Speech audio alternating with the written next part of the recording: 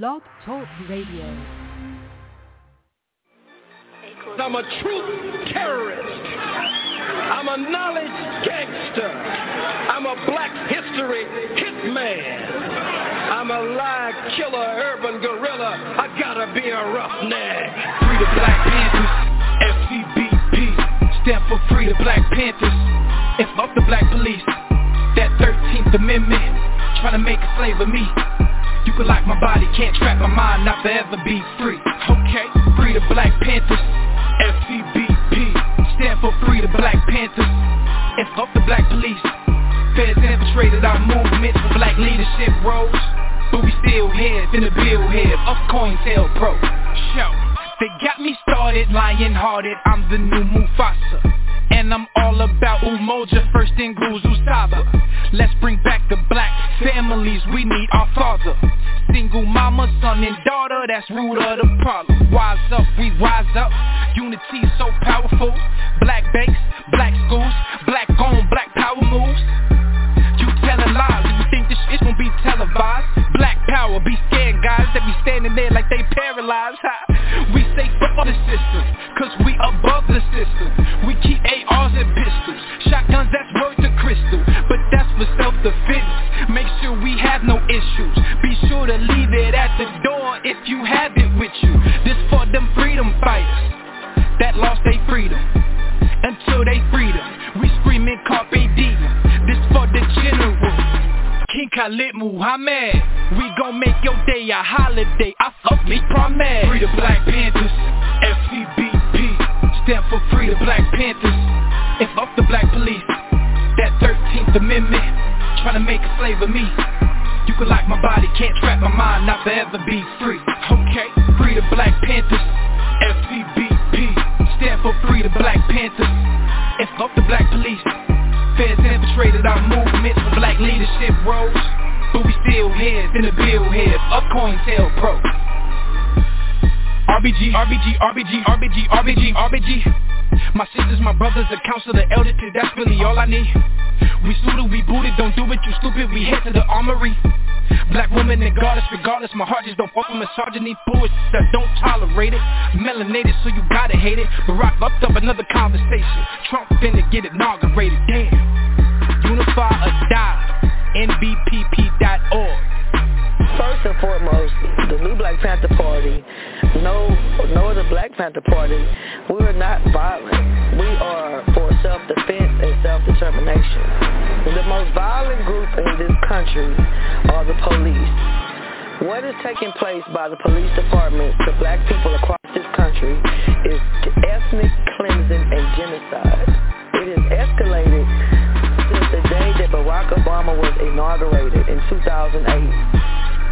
We have a people who are only 13% of the population, yet we make up 80% of the prisons. We have 50% unemployment rate in the black community, and it's actually even more than that because they're not counting our people that are in the prisons. The 13th Amendment says you cannot be made a slave or indentured servant unless you commit a crime. The 14th Amendment forced our people to be subjects of this government. We never had any say in that. We need our own nation.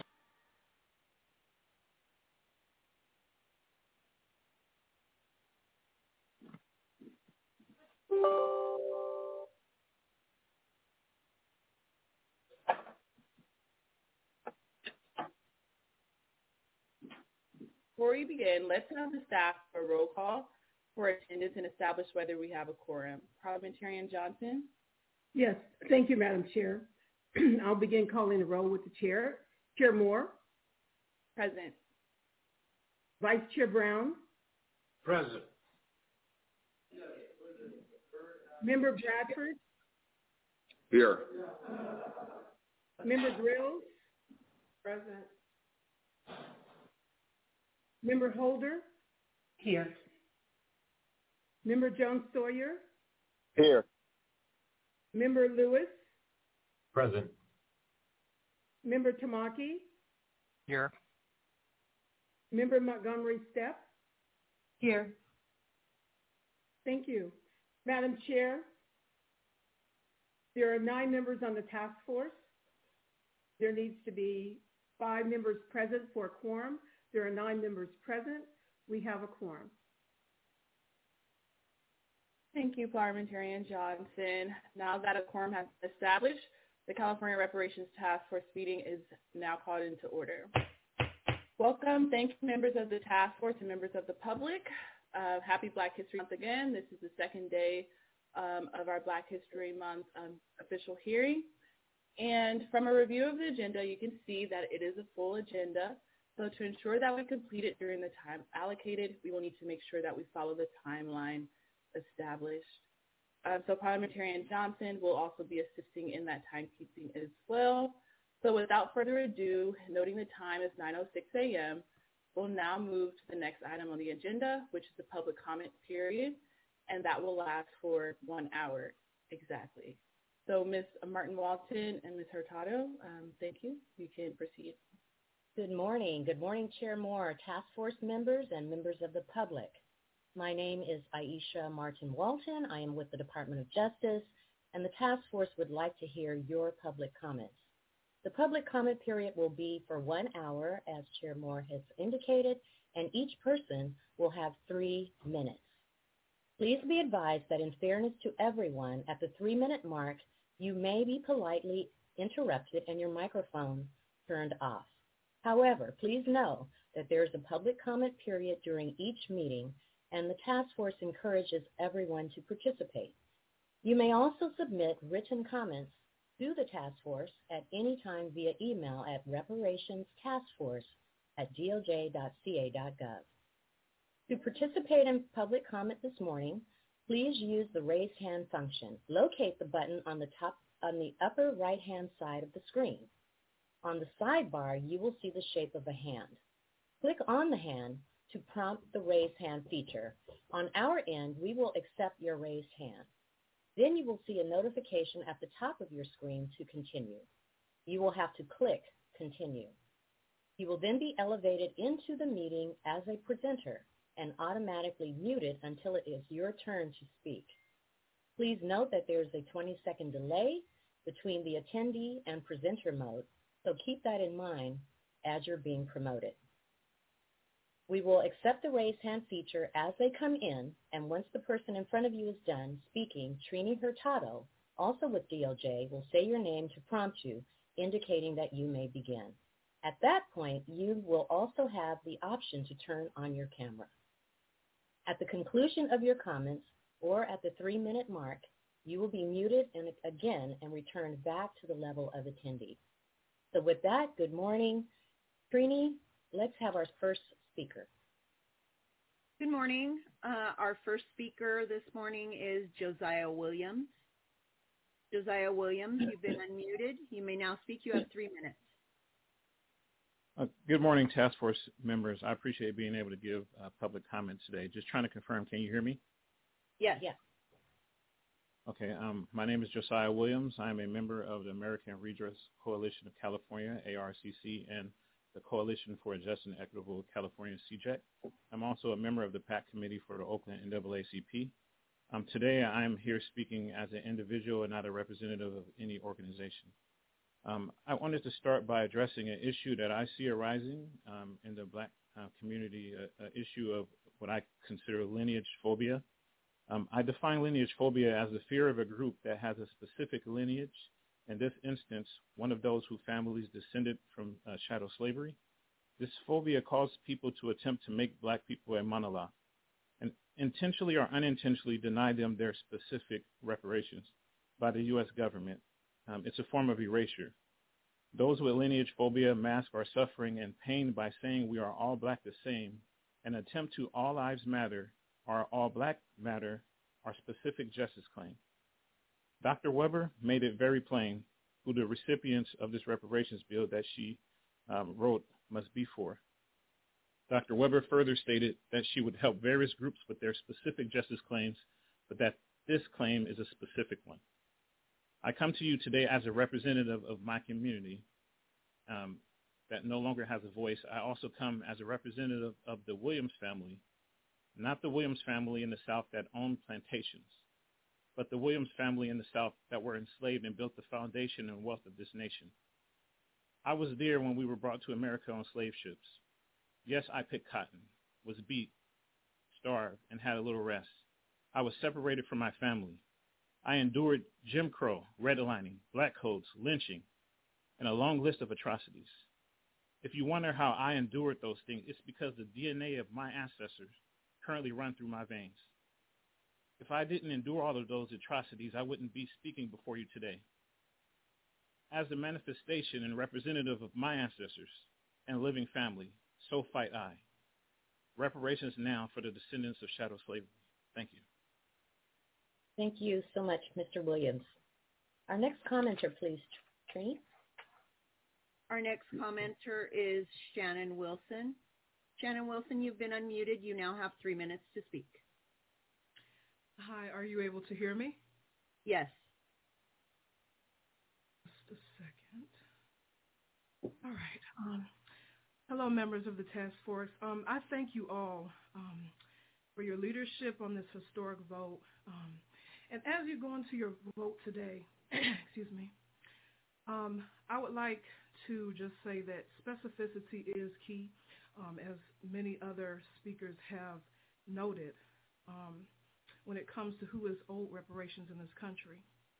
There were direct harms done to a specific group of people in this country, and that is the American descendants of slaves.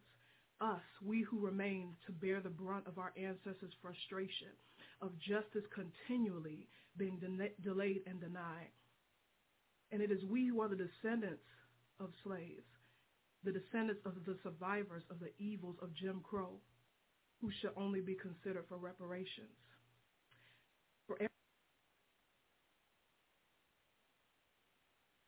Ms. Wilson? Trini, I think we just lost her. Yeah, I think we just lost her. I can still see her there, but... Are you able to hear me? Oh, yes, we can. We can hear you.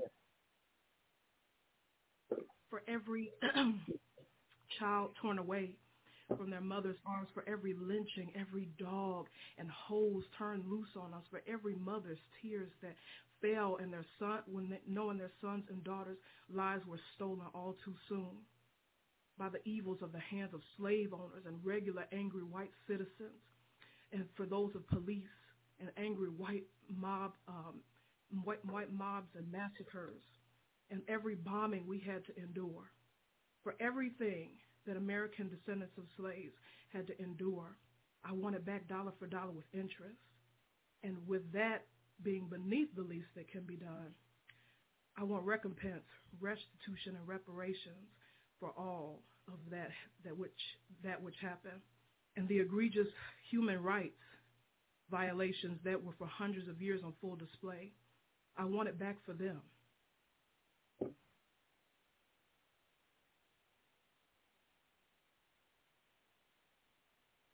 Wilson? Okay, I believe Ms. Wilson is done. Ms. Wilson, thank you so much for your comments this morning. Our next speaker, please. Speaker today is Joe Washington. Mr. Washington, you've been unmuted. You now have 3 minutes to speak.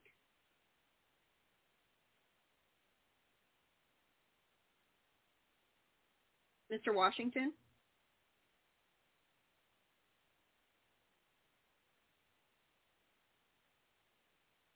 Okay, we will come back to you. Yes. The next speaker in line is Concerned Black American Citizen. You've been unmuted. You now have 3 minutes to speak. Good morning and happy Freedmen History Month. Gug Squirrel Dud Yak. My name is Dawn Page, and I am an emancipated freed woman and a reparationist. I'm the founder of Concerned Black American Citizens, which is a nonpartisan political action organization that trains organizers and educates the freedmen community, among other things.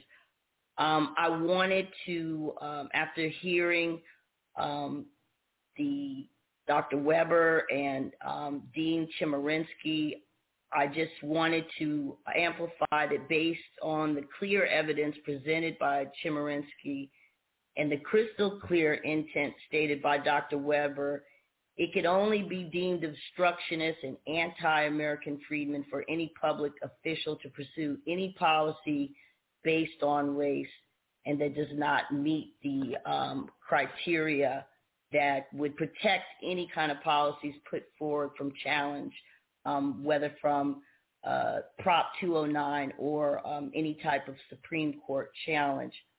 I wanted to impress upon the panel, which I'm sure you know how illogical it is for me, a descendant of chattel slavery, whose family has lived through Jim Crow, redlining, mass incarceration and the effects of that in the child care system, to think that someone like a Winsome Sears, lieutenant governor from Virginia, Jamaican immigrant, who just arrived here in 1971 and in such a position of political leverage to proclaim that we should get over slavery is unacceptable. And that type of rhetoric going forward, I hope, will begin to be given the level of concern and pushback that it deserves. I want to warn against the using American freedmen's justice claim as a way to fix a broken system that attempted to break us and failed. The purpose of this claim is not to cure racism. It's not to fix our broken infrastructure or failed school system. I want to warn against using our claim as a community development slush fund. We will build our own communities, schools, and hospitals, provide the capital for that. And with that, I'm going to end with the fact that I appreciate the work that's being done.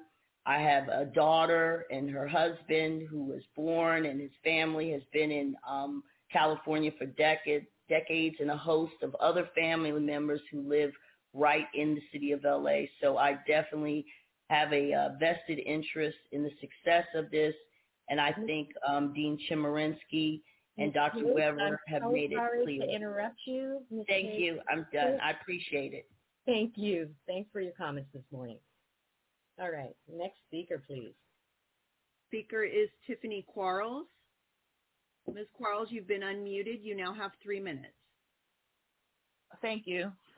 Good morning, Task Force. Thank you for taking my call. My name is Tiffany Quarles, and I'm a lifelong Californian, a descendant of U.S. slavery, and reparations activist with CJAC and NAASD. I'm calling to say that the vote taking place today regarding the community of eligibility must be strictly based on lineage.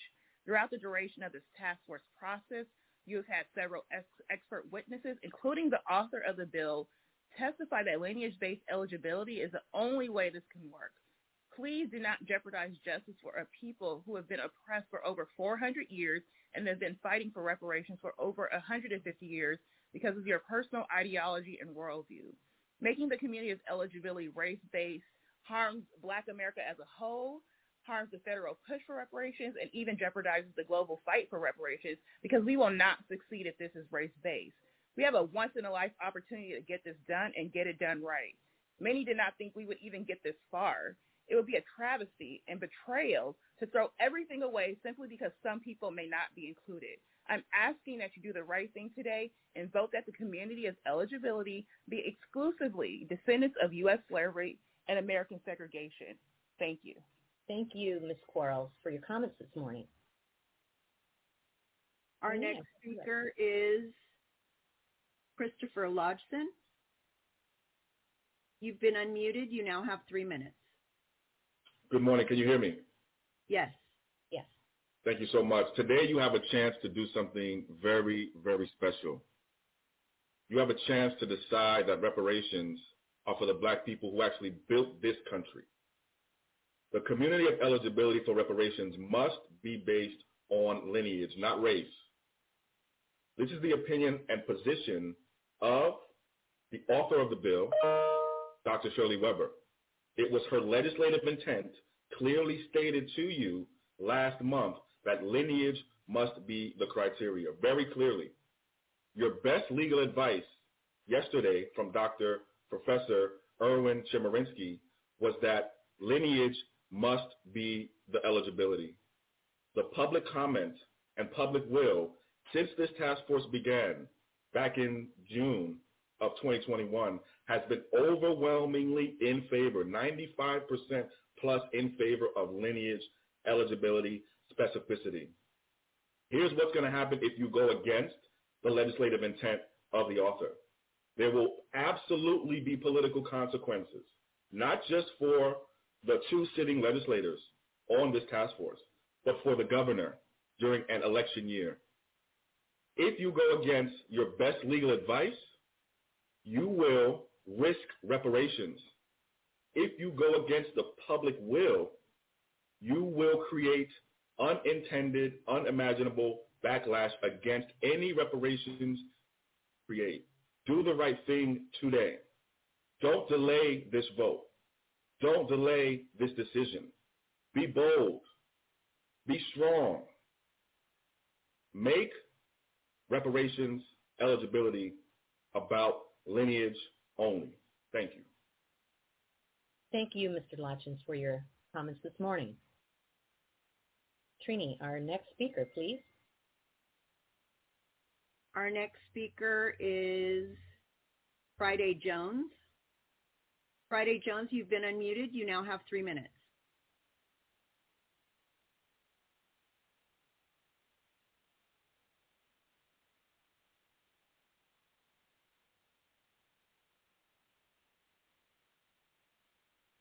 Friday Jones. Good morning. I'm Friday Jones. My name is Kansa Jones Muhammad, and I am co-chair of the National Assembly of American Slavery Descendants and a founding member of the Coalition for a Just and Equitable California. Today, I'm speaking as an individual. NAASD Los Angeles has been a leader in the reparations space. New Frontier Democratic Club, the oldest Black Dem club in the state, allowed us to present a reparations update where we presented lineage-based reparations as a priority, and we were very well received. Commissioner Mike Davis invited all of the African American commissioners in Los Angeles to a meeting to present lineage-based reparations. There were questions about genealogy resources that we were able to answer, and the commissioners at large were excited about our work because many were from the South and are living survivors of Jim Crow law. We held general meetings and already engaged community about federal, state, and municipal reparations actions across the nation, and our perspective as descendants of the enslaved is well supported. The descendant community has been patient while this body took in information in order to process a vote who the beneficiary class would be. Defining the beneficiary class will be extremely helpful for public engagement because the ambiguity will be gone. Dr. Weber gave testimony about intent, and that was clear. I wrote an open letter to former President Barack Obama on his position on reparations and how it has been a tool of white supremacists to argue against reparations. In that open letter, I talked about the slave trade in Libya, where a man can be sold for $400, just $100 more than the sale of my great-grandmother in 1779. Lineage-based reparations in the United States will be electrifying around the world. The descendant community and freedmen have been seeking repair since emancipation. Lineage-based repair will help people still being enslaved today self-advocate like we have consistently done. It will breathe life into CARICOM repair from the UK, France, and Spain. It is not the time to re-injure this community. We have asked the California to consider a Department of Freedmen Affairs to continuously manage the affairs of the descendant and freedmen community. We've asked the state to disaggregate how it collects data on the descendants. We have asked for protected status similar to the indigenous who have treaties. This body has the ability to make those recommendations a reality. I ask you to remember our ancestors, making those heirs the beneficiaries of reparations with the foresight that it will matter in federal repair. Thank you so much. Thank you so much, Ms. Jones. Our next speaker is Jonathan Burgess. Mr. Burgess, you've been unmuted. You now have 3 minutes.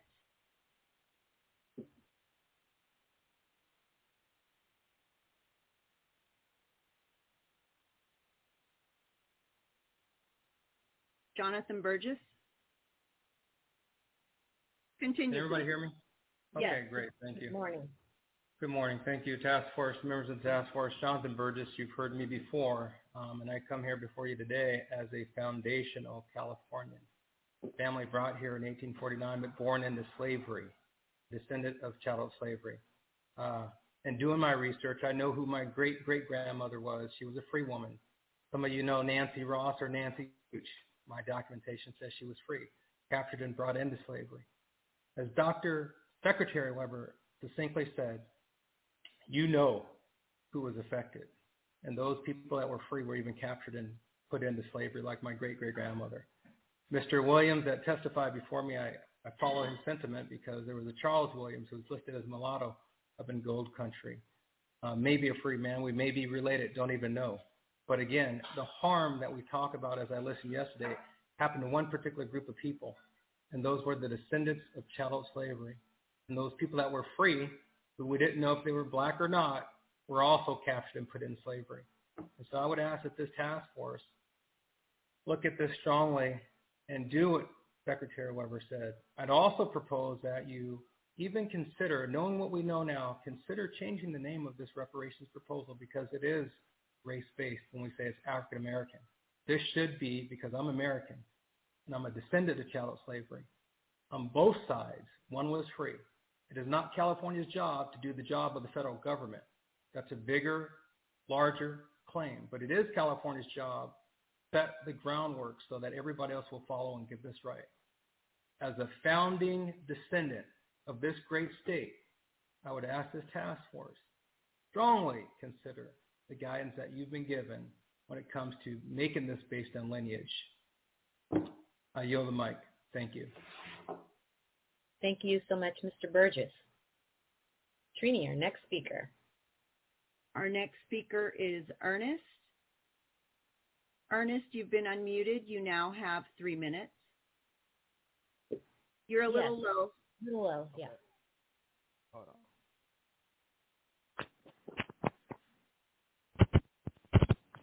How about now? Perfect. Yes. Okay. Yep. So greetings, Task Force members. My name is Ernest Russell, and I'm contacting you guys out of Michigan. I am a descendant of slaves, or I am a descendant of those who were formerly enslaved, who became to be known as freedmen. I'm calling in today, just like I have called in other hearings, to urge that you guys adhere to the language of Shirley Weber's definition of the community of eligibility.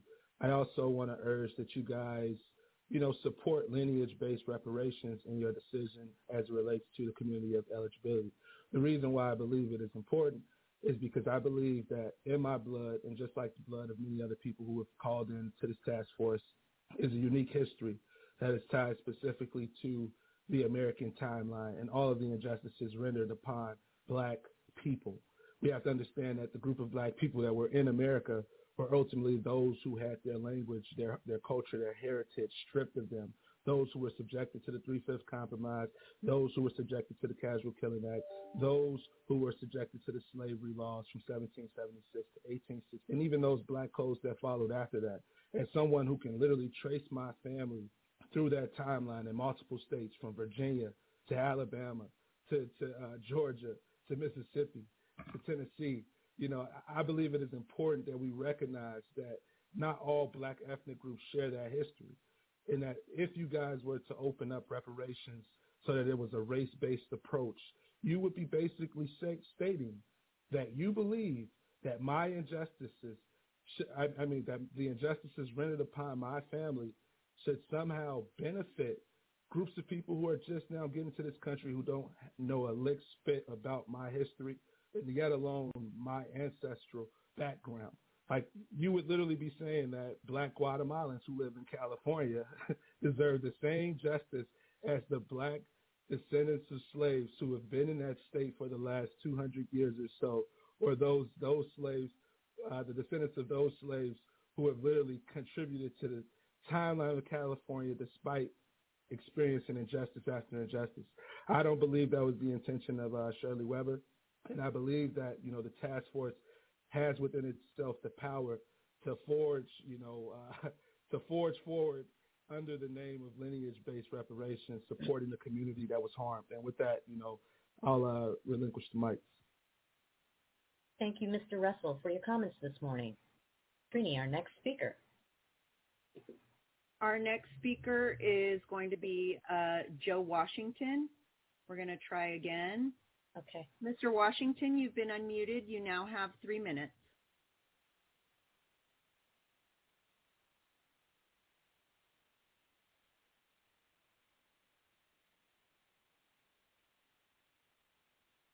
Okay, it sounds like we still can't hear him. I'll continue working with him. Okay, the next speaker is Giles. Giles, you've been unmuted. You now have 3 minutes to speak. Can everybody hear me? Yes, we can hear you. Thank you for giving me this time. We are gathered here to discuss the fate of a bill designed to correct this nation's original sin. What we're talking about is the Ma'afa, an international genocide that trafficked enslaved Africans from the Igbo, Yoruba, Ashanti, Wolof, Remankini, Bakongo, Swahili, and many other population groups on the continent. These weren't aliens, Martians, inanimate commodities, or non-existent Aboriginal ghost populations. They were human beings. They were Africans. This bill must be committed to full repair for these black African descendants enslaved in the United States. To avoid the mistake of misdirecting set-asides to 501c4s, online retail stores, and other malevolent actors posing as reparationists, whose subversive goal is ethnocentric division, as opposed to full repair. Even though we understand that no amount of money on its own could heal the impact of centuries of genocide, and that a one-time compensation would be appreciated, full repair means a commitment to long-term expenditures to achieve the policy objectives in the 5 injury areas as recommended by the International Law Commission requirements for reparations. Cessation is a guarantee of non-repetition of institutional actions like the Jim Crow policies that impacted the descendants of enslaved Africans who crossed what is now the Mexico border and built Los Angeles. Restitution and repatriation offers resources for the descendants of freedmen expatriates on the African continent and modern American Africans who followed after men like Paul Cuffey and Henry McNeil Turner and chose to repatriate to Africa in order to restore their lost identity. It means following after the tradition of the New African Independence Movement, along with Marcus Garvey and the UNIA-ACL, in establishing pathways for black institutions here in the United States who desire to take part in the development of the African world, particularly the 6th diasporic branch of the African Union. If historical precedent is to be our guide, we know that international collaboration is a necessary component of full repair. Satisfaction and rehabilitation means resources for African language learning, knowledge programs, and what our local theologian, California's very own Salim Faraji, has termed a Sankofa Reformation, to return black churches, masjids, and spiritual institutions to their African roots. There are a wide variety of policy prescriptions that can be chosen to fully repair the black African descendants enslaved in the U.S. The integrity of this bill and its commitment to full repair must be maintained at all costs in order to accomplish these goals. With that, thank you for your time, and I yield my mic. Thank you, Mr. Giles. All right, our next speaker. Next speaker is Yvette. Yvette, you've been unmuted. You now have 3 minutes.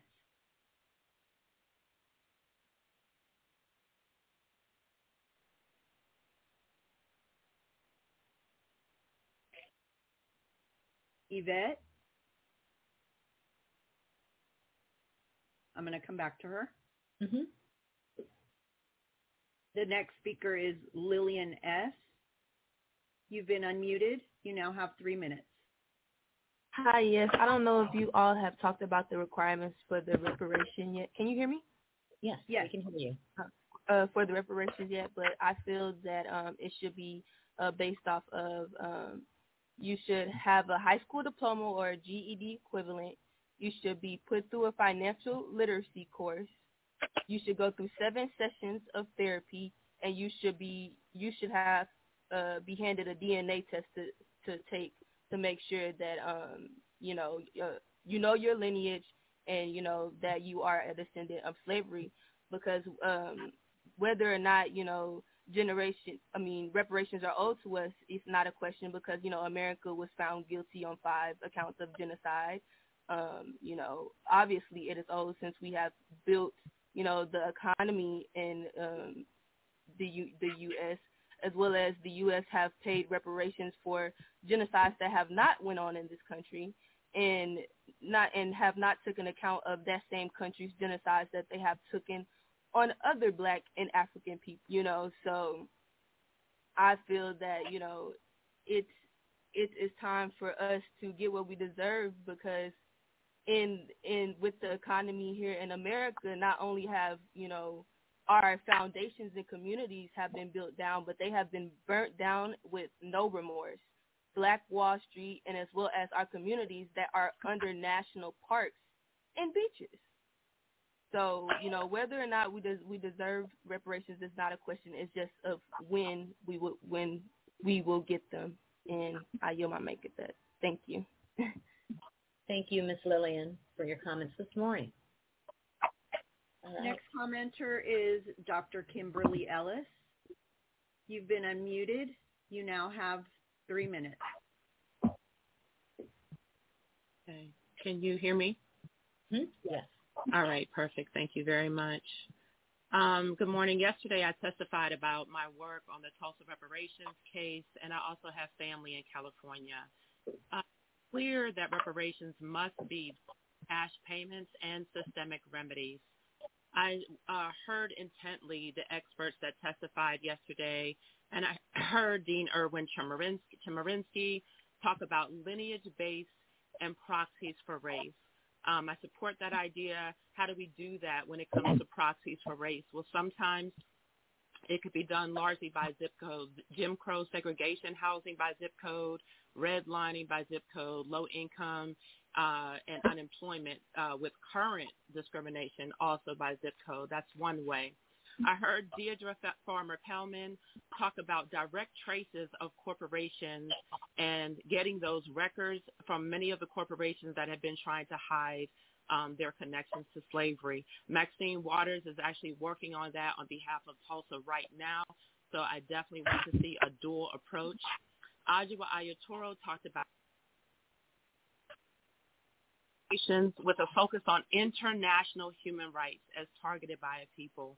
It was clear to me that Dean Chemerinsky, Nkiti Taifa, Deirdre Farmer-Pellman, and Adjoa Ayatoro should be having a conversation.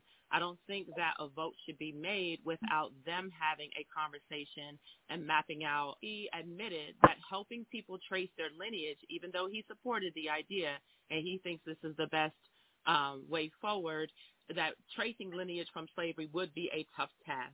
So what are some of the other ways that we can do this?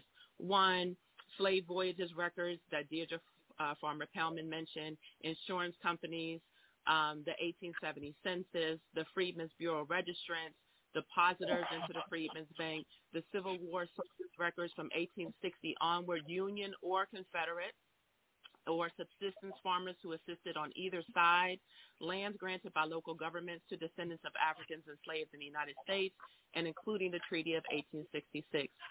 Yesterday, as I listened intently to the testimonials of every expert witness you had, I also had to re-listen to them this morning because of the extremely harmful distractions of the hate speech in the comments section. Attorney Deirdre Farmer was literally called a, quote, a despicable hoe. And the work of historic groups like NCOBRA were repeatedly insulted and dismissed, and the personal attacks against myself and others were rampant. This cannot continue, and please consider this as my formal complaint about the comment section. As I really recently found out, this is a consistent pattern. I support you all's work. I honor you. I would love for this to be a success locally, statewide, federally, and internationally. Thank you so much for your time. Thank you, Dr. Ellis, for your comments this morning. Our next speaker is Joe Washington. I think we've solved his issue. Mr. Washington, you've been unmuted. You now have 3 minutes. Can you hear me now? Yes, sir. Fantastic. Good morning, distinguished task force members. Thank you for the opportunity to share some brief comments with you today. I commend the California State Legislature and this task force for undertaking the critical study of the institution of slavery and its lingering negative effects on living African Americans, including descendants of persons enslaved in the United States and on society, and to recommend appropriate remedies of compensation, rehabilitation, and restitution for African Americans. Putting this in international context, it is important to recall the UN adopted in 2001 the Durban Declaration and Program of Action, the DDPA, which unambiguously stated that the transatlantic trade in enslaved Africans was indeed a crime against humanity. The DDPA is the UN's blueprint to combat racism, racial discrimination, xenophobia, and related intolerance globally. I would like to also draw the task force members' attention to the UN document entitled Basic Principles and Guidelines on the Right to a Remedy and Reparations for Victims of Gross Violations of International Human Rights Law and Serious Violations of International Humanitarian Law. This document, adopted by the General Assembly in December 2005, states that among the areas that oppressed individuals and groups may demand redress include a right to a remedy, a right to an investigation, a right to prove truth, sensation and guarantees of non-repetition, restitution, compensation, rehabilitation, and satisfaction. The work of this task force is also timely if one recalls that in December 2014, the UN General Assembly proclaimed the International Decade for People of African Descent to run from 2015 to 2024. Thus, we have 2 critical years remaining. The decade encourages all countries to look at their past and take appropriate and effective measures to repair harms done to people of African descent throughout the African diaspora as a result of the transatlantic trade in enslaved Africans. Here again, reparations is listed among the tools states should consider as redress. The above UN references may be useful in placing your important efforts in the international context and providing useful frameworks for analysis and action. I urge the task force to confront the complexity and multifaceted areas whereby African Americans in California have experienced a lifetime of violence, including direct, structural, and cultural violence. Why they send that $14? This has been manifested in all areas, including education, health, employment, economic development, and the administration of justice. Mr. Washington, I am so sorry to interrupt you in the middle of your sentence and thought. Thank you so much for your comments today, but your 3 minutes have expired. All you got to do is tell me. Thank you again. Thanks for sharing. Our next commenter is Marcus Champion. Mr. Champion, you've been unmuted. You now have 3 minutes. All right, can you hear me? Yes. Good morning. My name is Marcus Champion.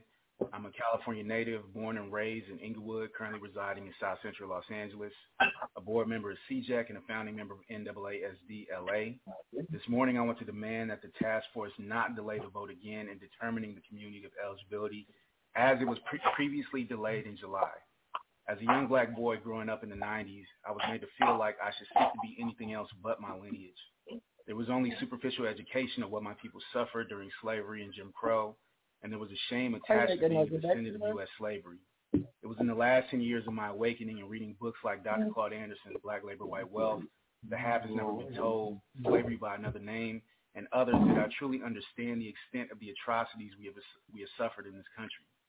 It was then I understood the perseverance, determination, iron will, unbreakability, and ultimately love it took for my people to not only survive the evil perpetrated on them in this country, but to simultaneously build the richest country in the history of the world. There's an unquestioned debt owed, and the task force has a responsibility to see it through to the specific descendants of U.S. slavery who endured and carried on. As an NAASD and CJAC board member, I've been a part of this process since it was a resolution introduced by Dr. Weber before it was a bill. And after countless community meetings, information sessions, online workshops, podcasts, face-to-face conversations, it is clear that the people demand a lineage standard, not a race standard. Not because we don't have love for the diaspora, because there's an understanding that harm is specific and laws surrounding recompense for that harm is clear. Today, I demand that the task force adhere to the legal opinion of one of the foremost constitutional experts, Dean Erwin Chemerinsky, and adopt a lineage standard because, as the dean stated, a race standard is highly suspect and would ensure reparations will fail. I demand the task force respect the legislative intent of Secretary of State, Dr. Shirley Weber, and adhere to the lineage standard that makes the eligible party African Americans who are descendants of persons enslaved in the United States, as outlined in AB 3121. I trust you will be on the right side of history. Thank you. Thank you. Thank you, Mr. Champion. Rini? Okay, our next speaker is Maika Velasquez. You've been unmuted. You now have 3 minutes. So what's the text? Maika? Me. Hello? Can you hear me? Yes, we can hear you. Okay. This has to be done based on lineage. To echo what the previous speaker just said, this is a legal matter concerning a specific injury. This is reparations for slavery, redlining, and the other things born out of the racism of slavery are separate issues. When it comes to slavery, it is a specific injury put upon specific people.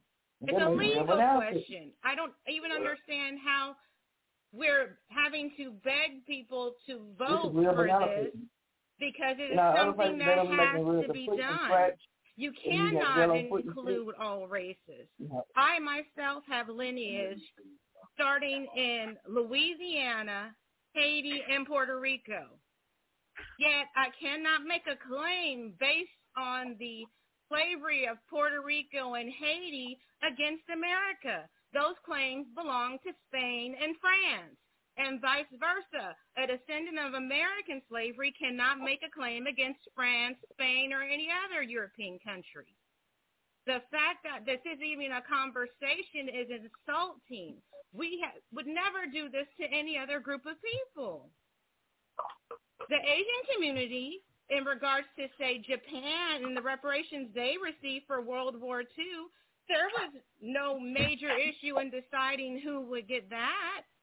When it came to the Marshall Plan and rebuilding Europe after World War II, we were very specific about that. And if you look at some of the people that benefited from basically what was seen as Jewish reparations, some of them had even worked with the Nazis.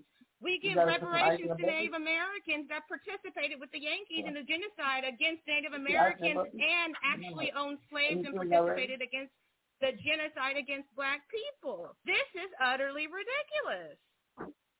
Oh, your voice it has to be based on lineage. That is not even a question.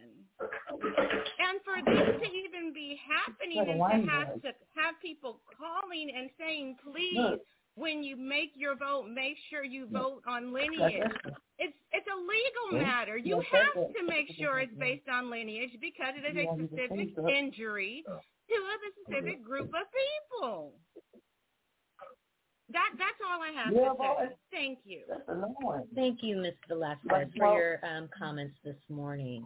The next commenter is Maurice Muhammad. You've been unmuted. You now have 3 minutes.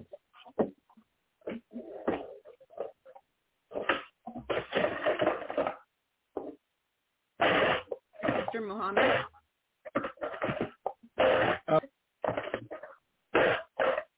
Unmute yourself, Mr. Muhammad. All right, there we go. Peace and blessings. All right, thank you. Again, my name is Maurice Muhammad. I'm the National Director of the Black First Initiative. And I want to salute the task force for taking up this challenge on reparations. Reparations is part of the challenge of our time. This justice claim is so important. You are not only speaking for the living, but you're also speaking for the dead. You're speaking for the dead ancestors of ours that were enslaved here in America who couldn't speak for themselves, who couldn't take justice for themselves. So you are their living vindication. And we beg of you, we plead with you to make sure that this claim is lineage-based. Because as we see, they're trying to cover up the crimes of slavery. They want to cover it up and make it so it's not even taught. So you are the hope of our people. You're carrying them with you. So we ask you to make sure you don't silence them. Keep it lineage-based. Give justice a real shot. This is something that is the challenge of our time as we walk into history boldly declaring that our relatives shall never be forgotten. And as Sansa has said to Kunta Kinte, they've taken everything from us. We can't even be us. We ask you, keep it lineage-based. Give us our justice. And I thank you for this. Thank you. Thank you very much, Mr. Muhammad. Trini? Our next speaker is Robert Kalen Reed. You've been unmuted. You now have 3 minutes. Hello, can you hear me? Yes. All right, the grassroots activism done to enact AB 3121 was done by committed reparations activists who had a clear mission statement to advocate for reparations on behalf of the sons and daughters of freedmen, otherwise known as those who can trace their lineage to the wealth-building apparatus of U.S. slavery. Since it is the responsibility of this body to do the will of the people, I think the people's interest should be taken into consideration as inclusionary criteria is voted on today. Outside of a few subversive organizations, the tenor of inclusionary criteria lean towards lineage specificity. If anyone has a problem with that, I think it's best to abdicate your position so that another member could be voted in as to maintain the integrity of the commission. When it comes to the Pan-African understanding of reparatory justice, it is unjust for ADOS to be forced into a situation where the ethnic distinction is flattened and erased, their history hijacked, and their repair administered for everyone based on blackness or even historical injustices committed in other parts of the world. ADOS do not want to impede anyone from doing the work to develop their justice claim. In fact, we welcome it, but they must do the work. A true Pan-African unity will be when American Negroes fight in their homeland, when Cuban Negroes fight in their homeland, when Trinidadian, Haitian, Nigerian, or Ghanaian Negroes fight in their respective homelands, because then you develop a system where the powers that be cannot use one group to sabotage the work of another by creating buffer classes that pits one side against the other. Reparations in America should be paid to the descendants of those who were affected by the harm. Furthermore, I want to take some time to clear the misunderstanding that reparations is just a check. This committee was convened not only consider a monetary payment, but a multifaceted set of agenda items that finally includes Black Americans into the fabric of America. Cash payments are but one aspect of this repair. A Black agenda is another. It is in the Black agenda that protections from current discrimination can be found. Lastly, reparations is not a tool to fix or cure racism. Reparations returns to ADOS the wealth that was stolen and a full access to citizenship. So when their rights are transgressed upon, they have constitutional protections that are justly enforced to protect them. I ask the Commission to not let bad-faith actors deter you from righteousness. P.S. Note to H.R. 40, due to the mismanagement of NARC and NCOBRA, the bill does not exercise the will of the people, but instead creates cushy government jobs for organization members. It should also be considered an act of violence that Dr. Kimberly is trying to deactivate the chat because that gives her and her group unmitigated access to the commission while leaving other groups out. Transparency for the good, bad, and ugly. Thank you. Thank you, Mr. Kalen. All right, Trini, next speaker is Natalie Champion. Natalie, you've been unmuted. You now have 3 minutes. Hello, can you hear me? Yes. Yes. Good morning to the task force, and thank you for this opportunity to give public comment. My name is Natalie Champion, and I am representing NAASD-LA, and I'm also a resident of Los Angeles, born and raised in Compton, California. My father's mother, Bashi Lanier, and his father, Joshua Simon, came from Cotton Plant, Arkansas, to Los Angeles, California to find opportunities beyond the sharecropping and cotton picking paths that their parents and grandparents had to endure. My mother, Addie Simon, left Natchez, Mississippi at the age of 14. Natchez, a place where black slaves who made their way to freedom were forced into concentration camps established by Union soldiers to essentially eradicate those slaves, with over 20,000 freed slaves being killed in 1 year in this American concentration camp called the Devil's Punch Bowl. My mother, Addie, at 14, fled Natchez and the history of brutality and discrimination and came to Los Angeles to find opportunities and a better life. It is my parents and my grandparents and their parents' legacy and lineage that allow me to unapologetically center who I am as a Black American descendant of U.S. chattel slavery and as an advocate for my people to receive the justice claims owed for the worst human atrocity in human history, American chattel slavery, and the subsequent state-mandated discrimination and terrorism that my people have faced. I, along with so many grassroots activists, are parents, professionals, active within our community, trying to live and carve out a future that is worthy of the dreams of our parents, grandparents had for our future. Their dreams that allowed them to keep facing another day of brutality, terrorism, imprisonment, slavery, and bondage. This task force exists because of that advocacy, because the community has spoken that our heritage, our lineage as Black Americans is worthy of redress, and we are demanding this task force to honor and center our unique and unparalleled contributions and experiences as Black Americans of U.S. chattel slavery and making sure we are repaired and made whole. Thank you so much for the work that you're doing, and I hope you honor this legacy and request. Thank you. Thank you so much, Ms. Champion. Let's do a check-in, Trini, really quick for Chair Moore. It's 9:58, and how many, well, public comment is technically over at 10:06. How many speakers do we have in the queue? About 27. Chair Moore, task force?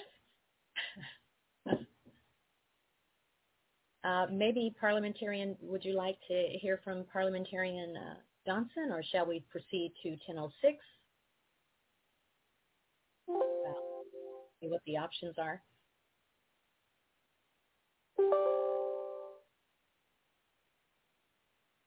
Yes, we can proceed. I'm looking at the schedule. Parliamentarian Johnson is on also. Did you need assistance?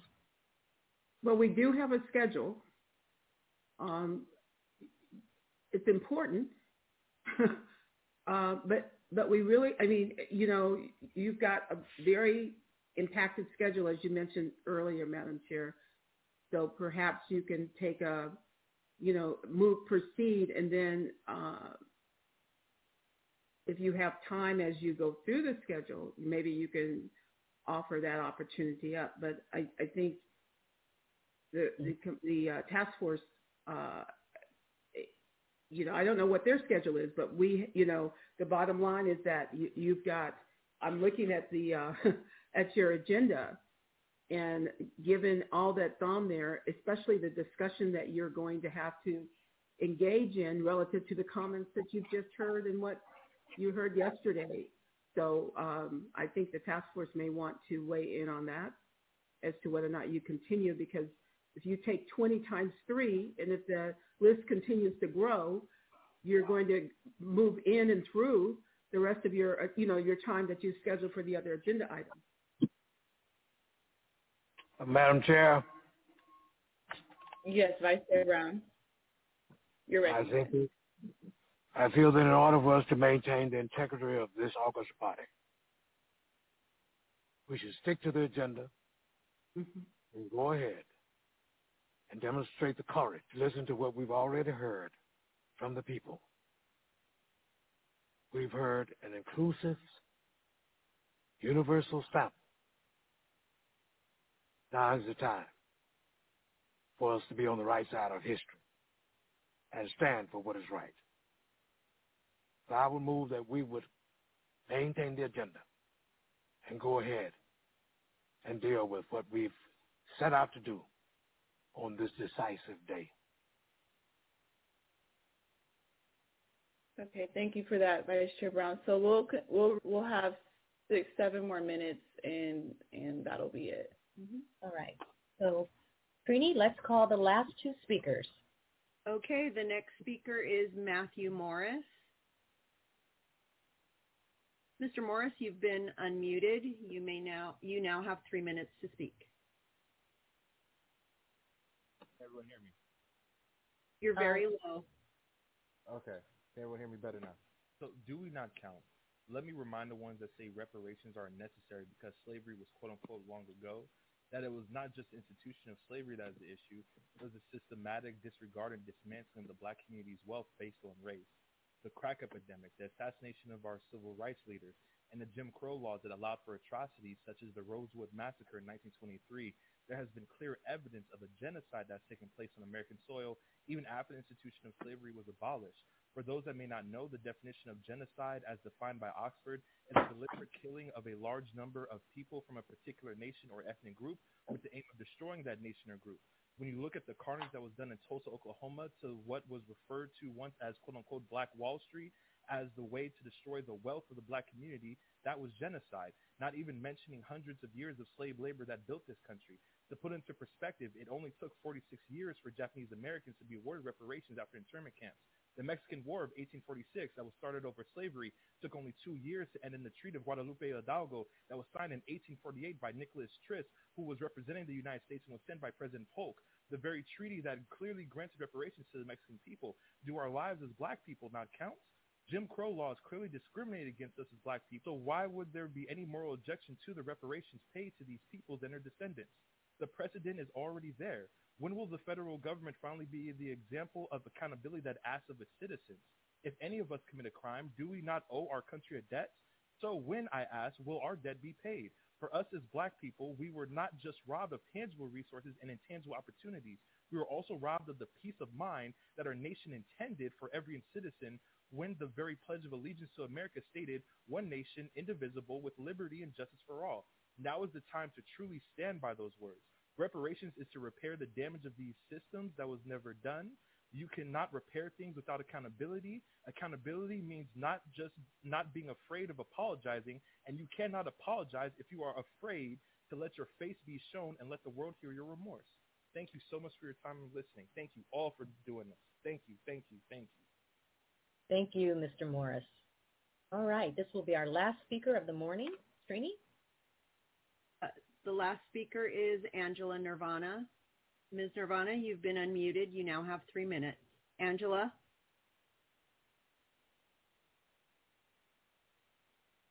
Okay. The last speaker will be Yvette. Yvette, you've been unmuted. You now have 3 minutes to speak.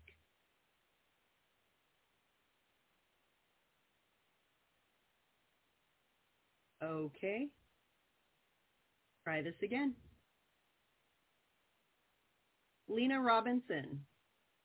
Lena Robinson, you'll be our last speaker. You've been unmuted. You now have 3 minutes. Thank you and good morning. Let me turn my camera on. Okay, can you hear me? Yes. Yes, ma'am. Okay, thank you. Good morning. My name is Lena Robinson, and I'm a native of San Francisco, California. I have benefited from the relative comfort and opportunities of being born in the 60s and in a place that allowed me access and rights that my ancestors never knew. Today, I advocate on their behalf.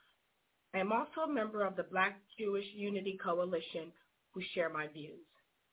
Slavery, wage theft, segregation, Jim Crow, unrelenting oppression, whippings, lynchings, systematic prejudice, state-sanctioned mistreatment, police brutality, over-policing, racial profiling, white privilege, broken promises, stolen land, unemployment, poor schools, substandard housing, ghettos, redlining, disinvestment, predatory lending.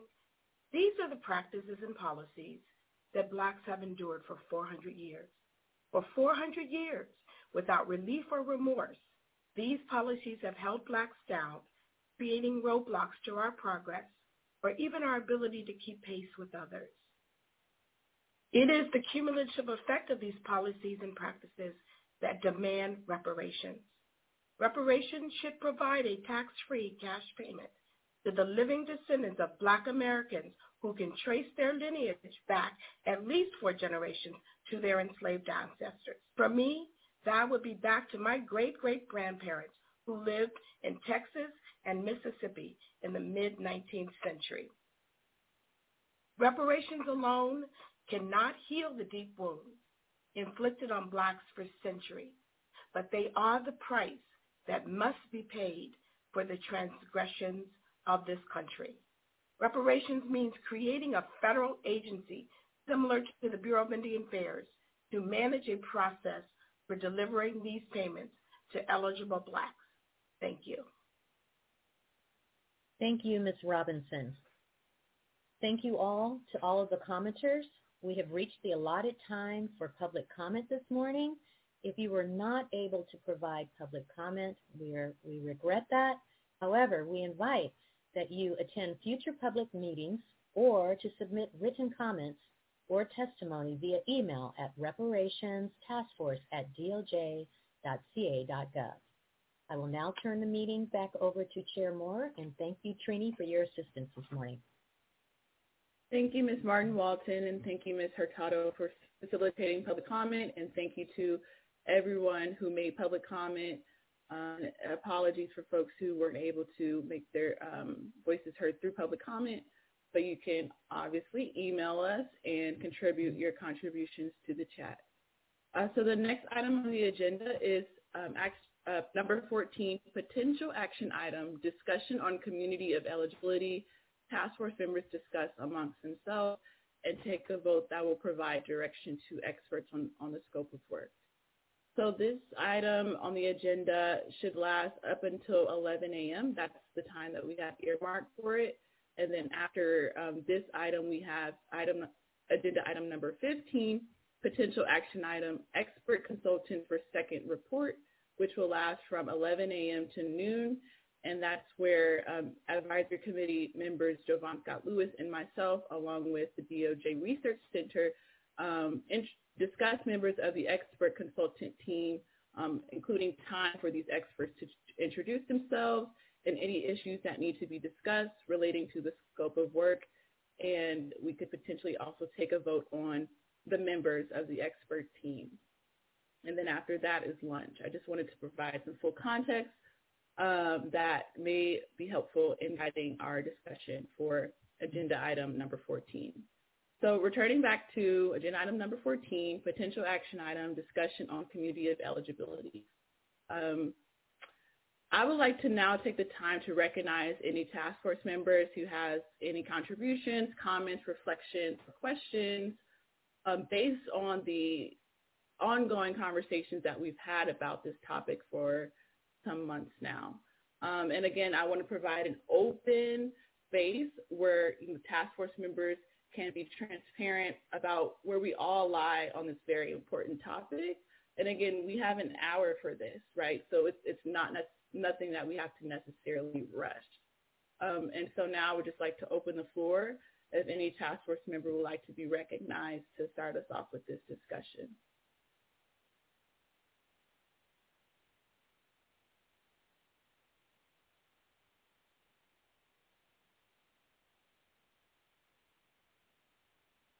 Oh, sorry, Javon.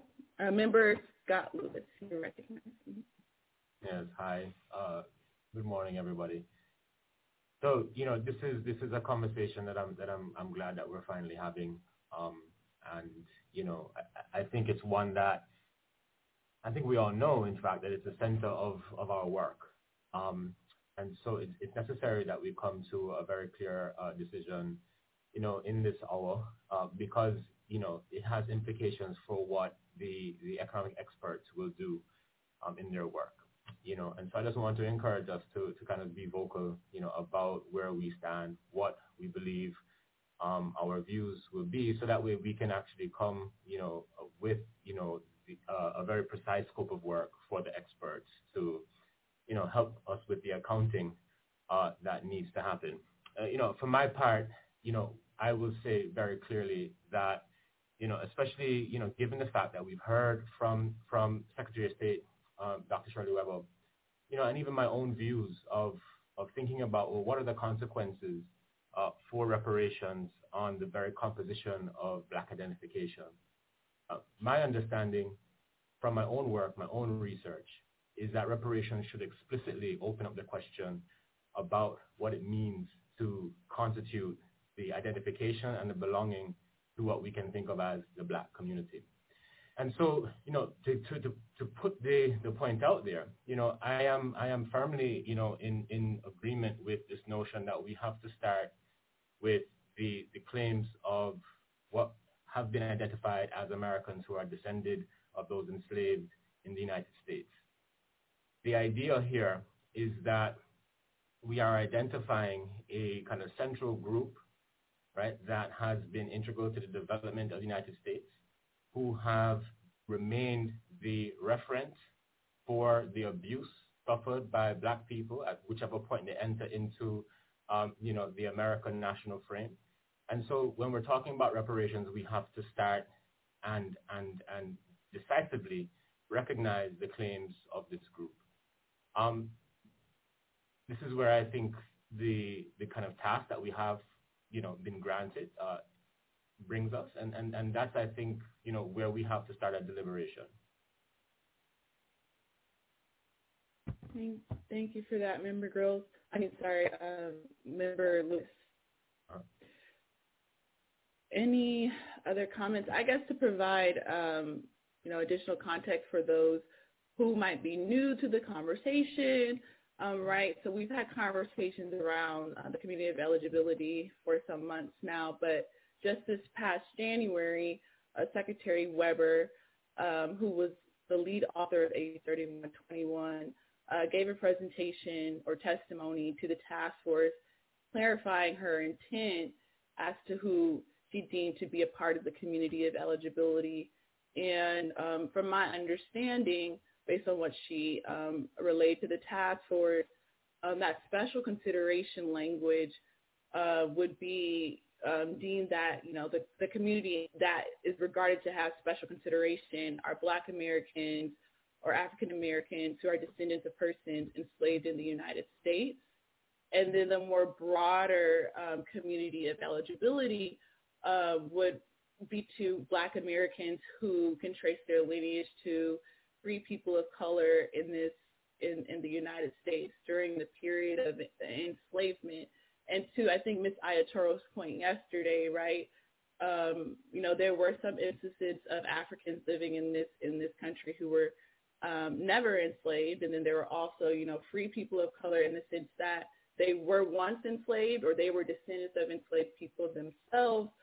They just were emancipated before the majority of Black Americans by virtue of the Emancipation Proclamation in 1865.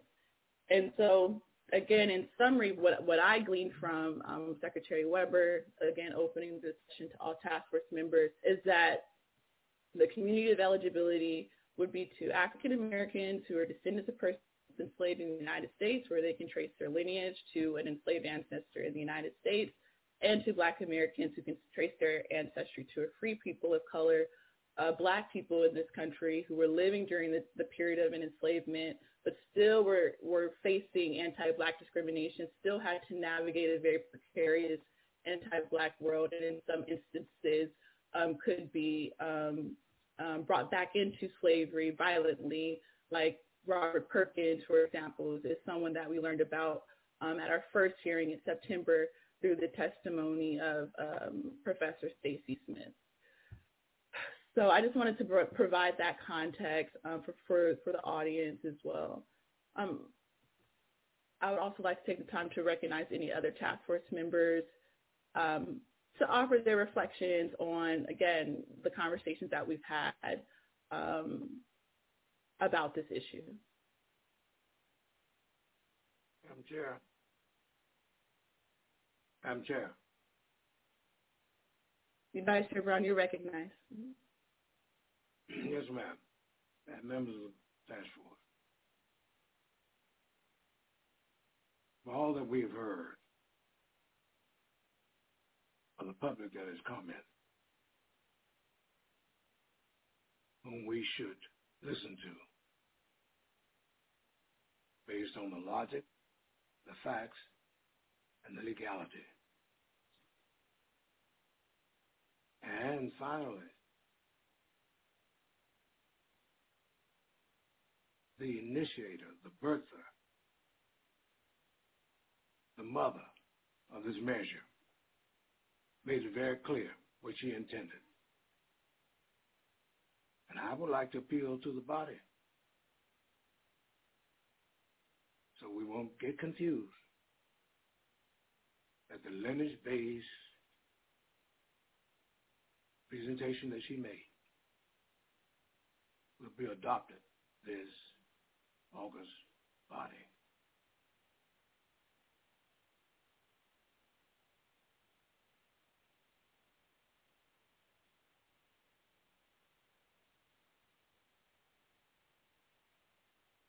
Senator Bradford is raising his hand. Yeah, I'm sorry. I thought I was unmuted. Senator Bradford, you are recognized.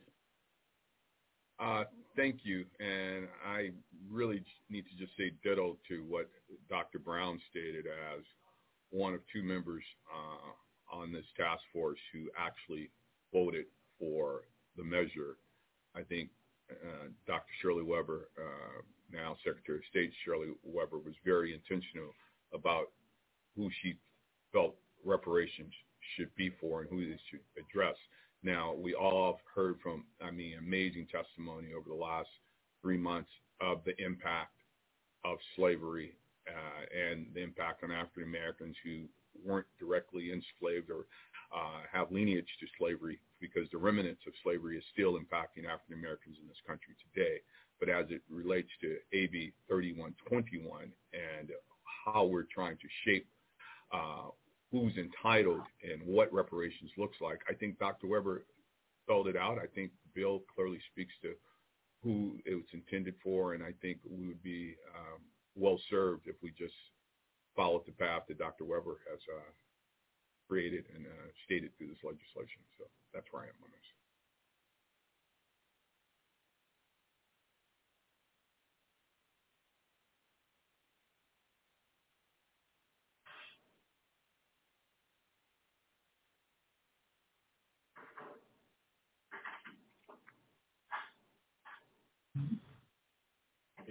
Chair, you're muted still.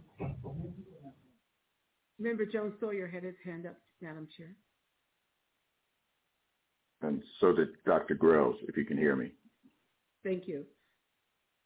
You're muted, Madam Chair. You're still muted. Hear me now? Yes. No? Yeah. Okay, my microphone was off mute. That's so strange. Go ahead, Member Jones Sawyer. This particular issue is not only interesting to me, but very, very difficult. Especially when, as I mentioned yesterday, if you look at an African American whose lineage may be from Kenya and his mother may be white, but has experienced racism recently that goes all the way back to slavery, that vestiges of slavery have continued on till now. And if it wasn't for affirmative action and some of the policies that were put in place to remove some of those barriers, a person like a Barack Obama would not be president of the United States. And in essence, we're saying people like that who experiencing racism now and you can't tell me Barack Obama didn't experience racism, could not be part of reparations or could not be part of this. My discussions directly with Dr. Weber is you're absolutely right. She wanted special consideration, or as we say in legislative word, it's weighted toward people whose ancestry can be linked directly to people who were enslaved.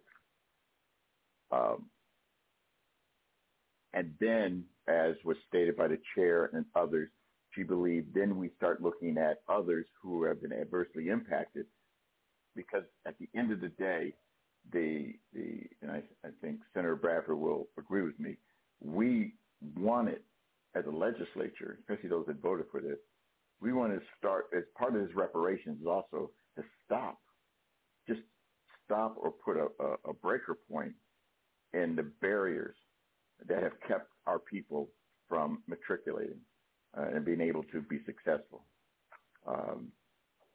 I don't believe a check is the ultimate solution.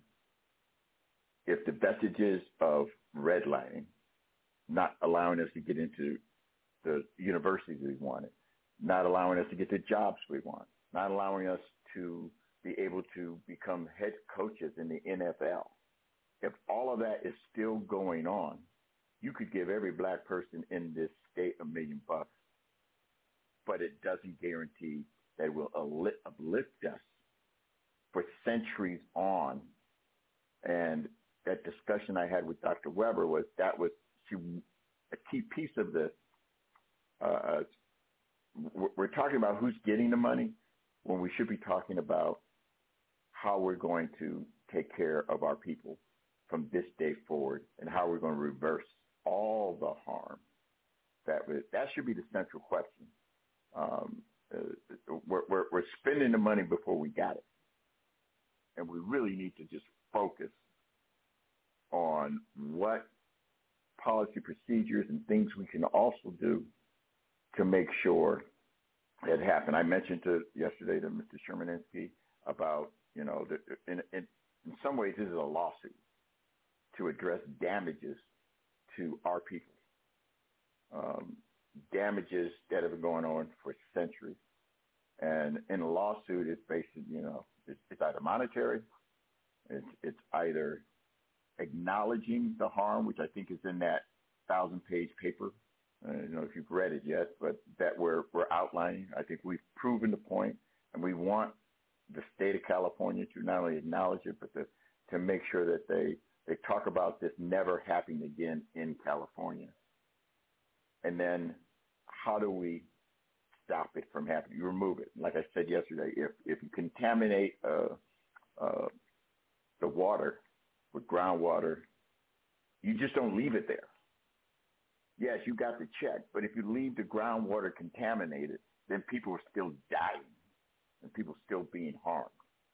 We're not talking about removing the contaminated water. We're not talking about community, which in our case is racism, is what they've done to our people, what they're continuing to do to our people in this society. We need to focus in on that, in addition to making sure that people who look like us, because I've said this 1 million times, if you're half white and you're at a Klan meeting and they're going to hang somebody, they don't hang half of your whiteness. They hang the whole black person. At the end of the day, people who are prejudiced against us are prejudiced against all of us. And the vestiges of Willie Lynch, if you read the Willie Lynch letters on how to control a Negro, he talks about keeping us separate by fighting amongst one another. And when I hear individuals and I hear the passion, and when I say I hear the passion, it's because they are speaking for our ancestors. When you hear that pain, and everybody that's called here about descendants of slaves, they're channeling all of our ancestors who have been harmed and hurt over centuries, that hadn't had opportunity to speak. And in a kind of metaphysical way, they are speaking for them. And that's the pain that you hear. And that's why they're so passionate about it. And that's why we need to honor that passion. I know you guys hear me talk about my uncle, who's one of the Little Rock Nine. He was on Oprah Winfrey show, and they interviewed every last one of them, and they didn't show my uncle's interview because when Oprah went from each one to ask, "Do you forgive your tormentor?" My uncle was the only one that said hell no on national TV, and they didn't show it. So I get the pain that he experienced in 1957. I know that trauma that he experienced has never gone away, and it's hurtful. And I can hear it not only amongst my colleagues on this esteemed commission, but what I would implore us to do is, one, as we move forward, let's be not only intentional, but really talk about implementation and how we're going to do better for our people. So even with the lineage, which I think we should investigate and move forward, how can we do it? How much will it cost? How accurate should it be? And if you talk to the Native Americans, even they have problems.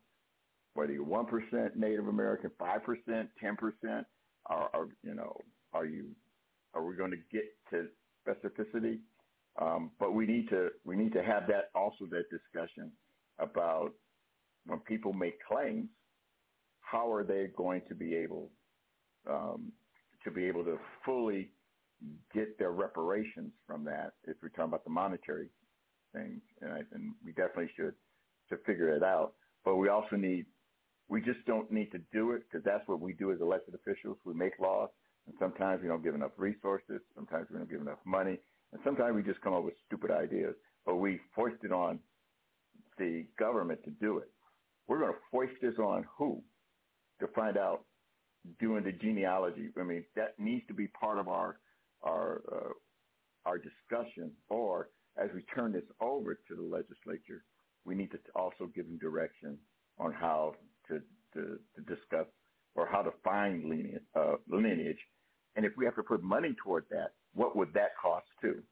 Because that is not an inexpensive endeavor because the records aren't that good. And so as part of one of these pieces that we need to do, and is just figure that out and get some experts to help us with that, because I think it's extremely important as we move forward with who's going to get what in descendants of slaves. And in part two of it, just trying to get a sense of if you are harmed, and I think Sherman Insky was saying in these lawsuits, and again, I'm practicing law without a license, it's about harm and extent of that harm that this country, the state has put on black people. We need to quantify that in some substantive way so that we can remove that harm, and if we have to provide financial assistance to get over that harm, let's do that. But we need to figure out what that is and make it real and not just kind of generally it should be whatever. And so I would implore that we do dive even deeper than what we have, that we all just kind of agree, well, there should be reparations, but we need to dive deeper to figure out how we're going to do that based on harm to an African American or an African or whatever. Because again, people that look like us that are in California, they're suffering just as much right now as people who were descendants of slaves. So that's kind of, I know it's probably more than I've ever talked before, but that's kind of my 2 cents. Member Reggie John Sawyer. Member Grills, you're recognized. Thank you.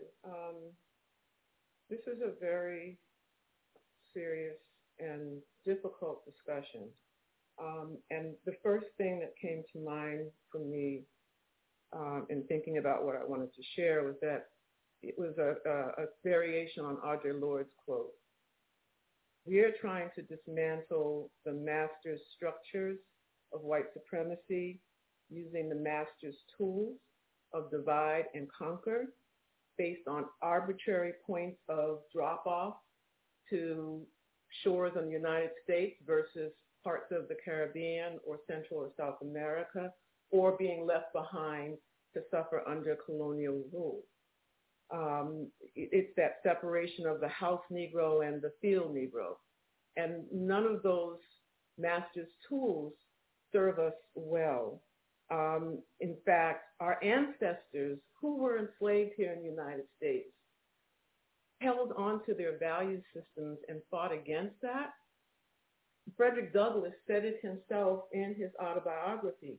He talked about how critically important it was for those enslaved on those plantations to maintain a robust sense of community, to not let their identity as people of African ancestry be shaped and defined by the very people that were oppressing them and denying them their humanity. And so as their offspring, as one of the offsprings of enslaved Africans in this country, I want to hold on to that part of my ancestors' struggle and resilience and understanding about how critical it is to maintain our humanity and our sense of connection to each other. So given that, when I think about this question or this discussion, I am 100% opposed to thinking about this as a final vote on the matter of community of eligibility. And I say that I'm against it because we have not finished doing our work to know the implications and the cost of doing that. So what do I mean by this? Someone said in public comment this morning, don't go against public will, as they advocated for direct lineage, a lineage position. I actually agree with them. We should not go against public will. But we don't have all the public will information yet. I appreciate all of the information that has been shared in the public comments since the beginning of our task force meetings. However, that is not a representation of the diverse set of perspectives and opinions, which is why we are having these listening sessions. So how do we say that the voices of the community, not the voice of 2 or 3 or 4 organized groups who've done a very good job, hats off to them, of making their perspectives and their will known, but that is not the representation of the entire community. And so how do we tell the community that your input is valued and important, but then before they can even get to it, we say, but we're going to decide without you what the community of eligibility should be. And so I think that's a slap in the face to our listening sessions, to assume that what we've heard so far in public comment is representative. Secondly, I'm struggling with this notion about lineage determination. And I have heard people say repeatedly how easy this is, but I have yet to hear experts in genealogy tell us how easy or difficult this is. I think that is one of the things that we should bring to the table as a task force, the expertise of people who can tell us, because that is their professional expertise, how easy or difficult is this going to be if we go by lineage? And how will we possibly be setting people up to be left out of reparations because they cannot establish that lineage? And how are we setting ourselves up to even more nuanced complications as we look at this lineage thing? Are we going to reduce ourselves yet again to one of the master's tools? Something akin to the one-drop rule, where, okay, your mother is a direct descendant and your father is a Caribbean immigrant. So you got the one-drop rule for your mother, or, how is that going to work? And then there's this notion about you've got, Black immigrants whether they came during the early 1900s or they came in 2000, are going to should be excluded, even though AB 3121 says that we should be looking at the harms done from the legacy of enslavement, not just the period of enslavement. And so if that be the case, what is it that these African and Caribbean immigrants are going to take away from the direct descendants?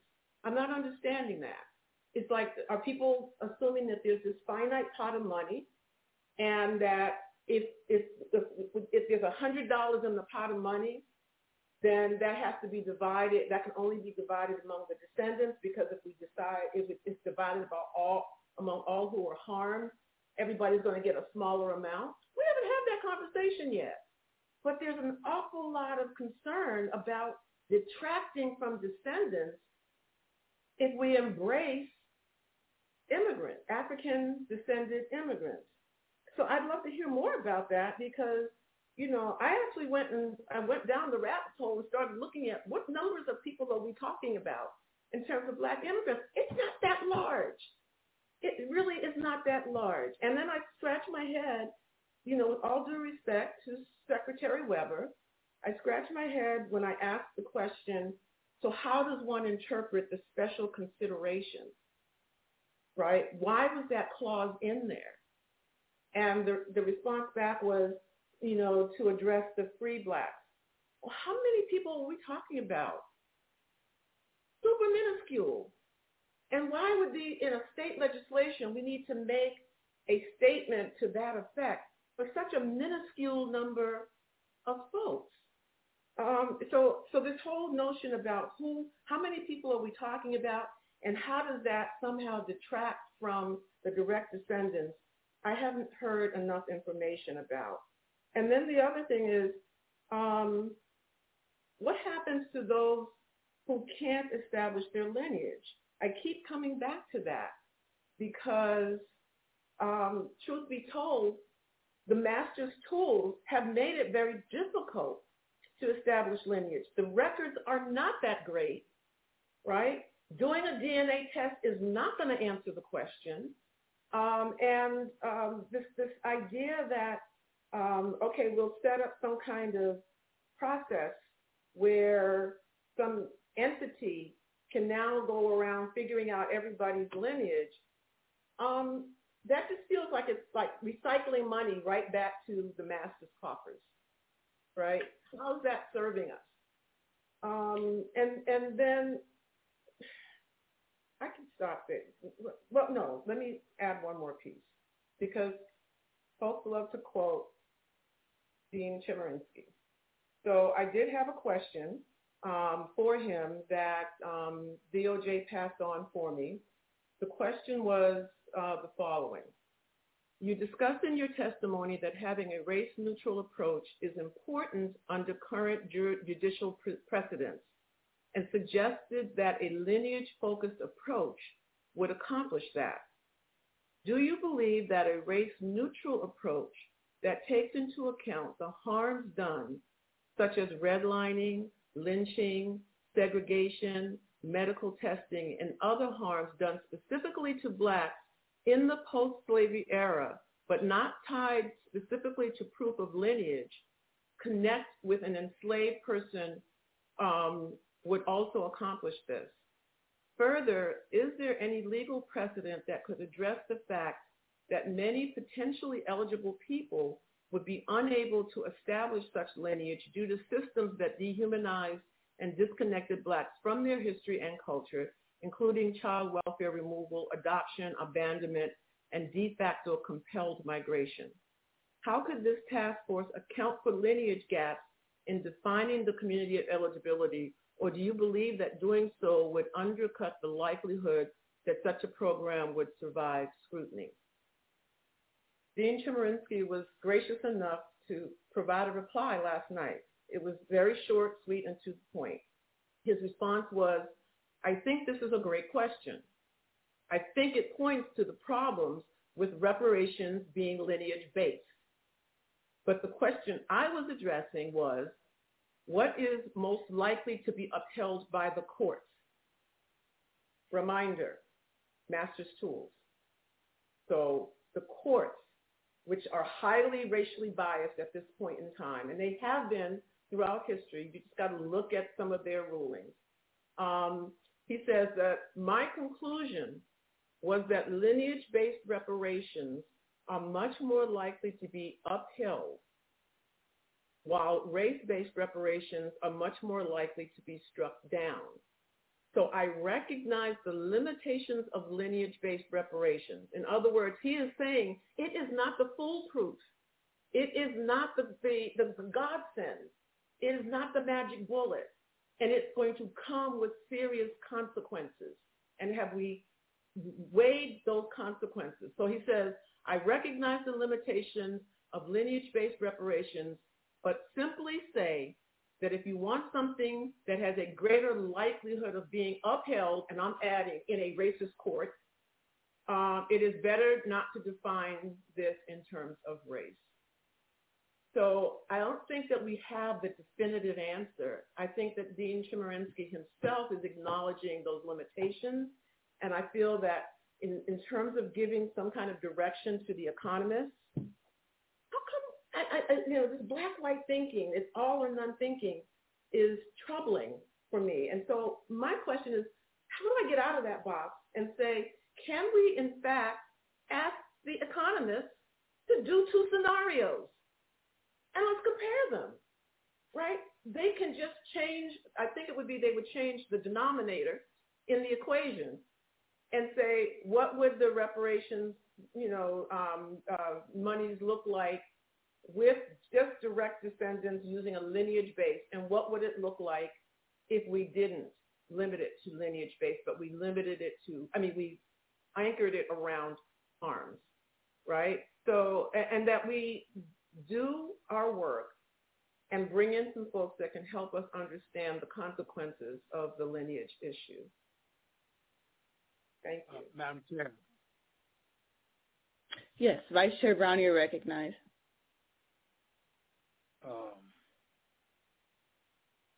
I appreciate our colleague, Dr. Grills' particularity in raising the questions that she raised. Number two, each of us brings to this task a wealth of experience. However, I'm assuming that the powers that be would not have sought us out if they had not viewed us as being practitioners, social engineers, historians, and persons who've been a part of a representative government because of our passion and commitment. We are a task force. We brought something to this task force. And we should respect each other's experience. For after all, Tennyson did say, I'm a part of all that I have met. And each of us has had different meetings. Speaking personally, since the age of 14 in Jackson, Mississippi, I have been a world citizen. My first experience in a World Affairs camp was in 1958, Circle Pines, Michigan. And also up at Cornell University, Camp Danby, outside of Cornell, Douglas College campus. I've been to Africa 25 times, all over East, South, North, and West, to Brazil, to Russia, to India. And I thank God that out of these 81 years, I've stayed on the case and been passionate about the liberation of all peoples. However, there's such a thing as variety of experiences. And some of us have just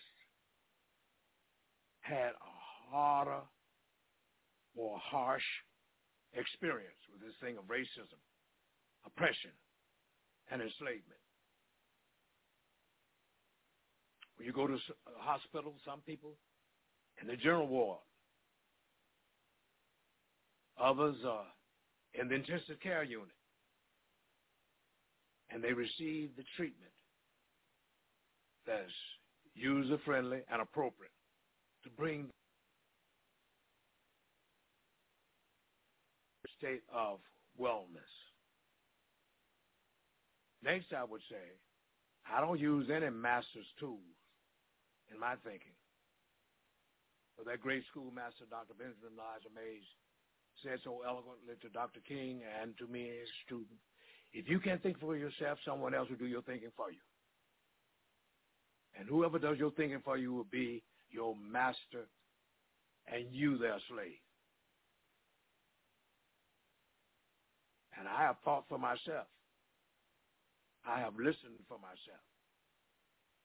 And I don't use no master's tool. I know about Willie Lynch. In fact, I mentioned it last Sunday in my sermon, right here at Third Baptist. I'm familiar with Frederick Douglass and Marcus Garvey. And also I know something about Reverend Jonas Camp Austin, who was the father of Pan-Africanism way back in the 1950s. The man who, when you see Marcus Garvey in that convertible with his plumage hat on, sitting right next to him, who was that man? J.C. Austin, that Baptist preacher, who back in the 1920s was a part of the Garvey movement. I'm not citing all this history to be braggadocious. What I'm saying is I think I have a pretty good vantage point of knowing what's right and what's doable in a practical democratic society. And if we are talking about trying to do something of making strides toward, as Dr. King used the word, strides toward freedom, you have to begin somewhere. And with the Asian community, we all know that their reparations was about being paid for what was specifically done to them at a time and period in history. Specificity. When you look at the Jewish community, reparations has meant what was done to them at specific points in history. The GI Bill was about a specific situation to do something for those brave soldiers fought for this country. So I hope that we will not get bogged down as scholars, as social engineers, practitioners, community servants, and understand that nothing in this world is going to be perfect. There ain't no utopia. Heaven ain't on this earth yet.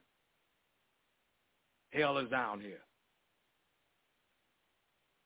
And that, if you let me quote that prophet from Nazareth, that liberator, even when he prayed that prayer, he said, Lord, I pray not that you take them out of the world, but that you protect them from the evil one. And what we need to do is to do something that's going to give some modicum of protection for black folks who were enslaved by this evil system, that Atlantic slave trade, that our ancestors worked sun up to sundown here in these United States of America, in Mississippi, Georgia, Alabama, Texas. That's the scene of the crime. That's where it all happened. That's what we are talking about, a system, enslavement. And everybody was not enslaved. There were grades of it, yes. that can be quantified, yes. But when we look at an overall systemic system, we know what we're talking about. That codified, organized, unified system where our ancestors were sold on slave blocks in the United States of America, in Savannah, Natchez, Mississippi, Charleston, South Carolina. That's the scene of the crime. And I hope that we would look through clear eyes where the crime happened and not stop there. I believe in progressive revelation. We shouldn't become satisfied and stop. But the next step would be for us to move to other areas. There's one room that's never filled, the old preacher said, and that's a room for improvement. So I plead with us to not go around as if we don't know what has happened to black folks and if we don't know what the crime has been. We know it. And when we go around with these listening sessions, that is a matter greatly, friends, of courtesy. For the things that you will hear and that I will hear will be nothing that was not said 100 years ago. Don't be any different. Man is the same. Man is the woman. They're all the same, historically. The tendency to exclude others or to include others, to have all of the stuff as a greedy person for self or to share and be altruistic. That's universal, the world over. Idolizing one group at the expense of the other, the world over. So we're not going to learn anything any different of going through this process. We will just hear again about the age-old sins, foibles, and evils of human beings who need to get it right. So I hope, I pray, that we will come to common ground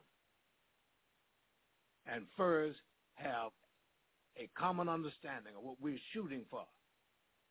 And when we know what we're shooting for, even if we don't read it, at least we will know where we're trying to aim to go. And we can spend all of this time, that world again, a paralysis of analysis, and we won't get anywhere. And I think we have heard sufficiently from reasonable amount of expert opinion about the legality of any reparations that we would get, and it came down on saying the lineage is a beginning point, not a stopping point, not the end of the journey, but a major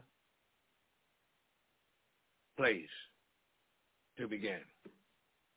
Thank you for indulging me, but let's do something and get on with what's going to be the hard thing, and that is to get the body politic to support it, whatever we come up with. And we will have done that real hard work. There's 80% of this job. Dealing with that assembly, dealing with the governor's office, to make sure that we have the troops out there. Willie Brown said, if you're going to be successful as a practical politician, and politics is involved, what is the art of the possible? You better know how to count. And we got to know how to count. Else we will go through an exercise. Madam Chair, Member Montgomery Stepp's hand is raised. Oh, thank you.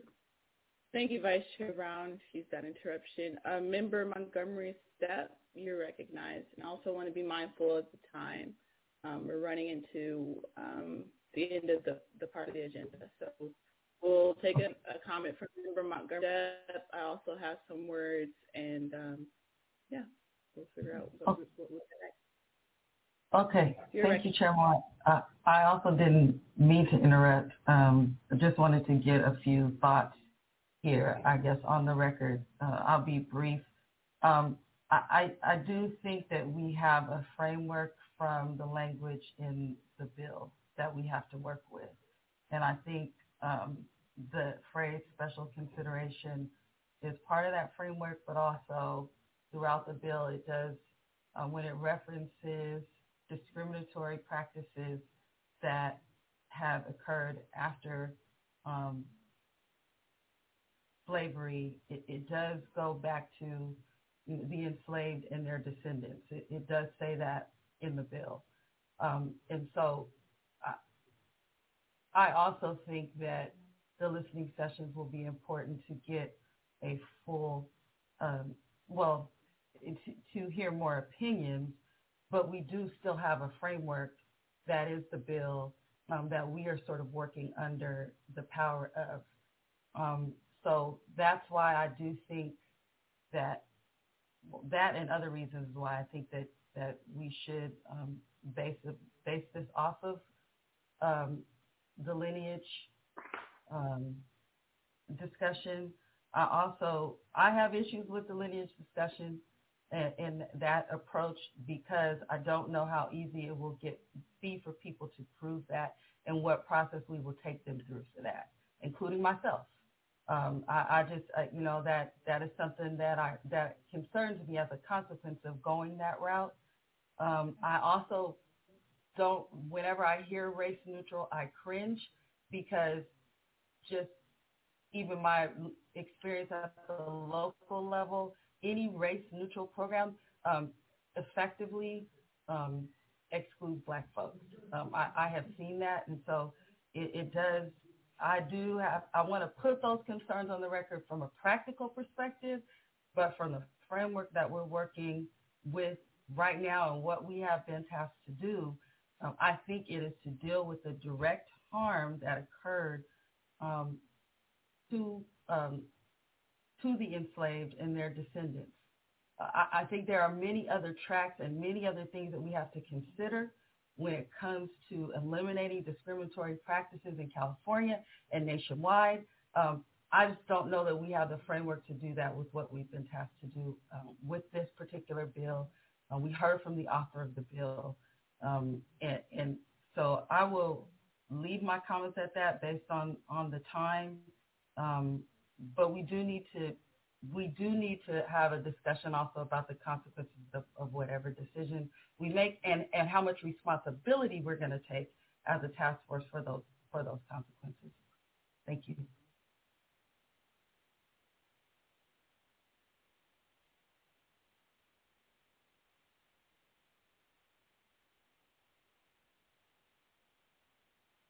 Chair, I think you're speaking. Chair, you're muted.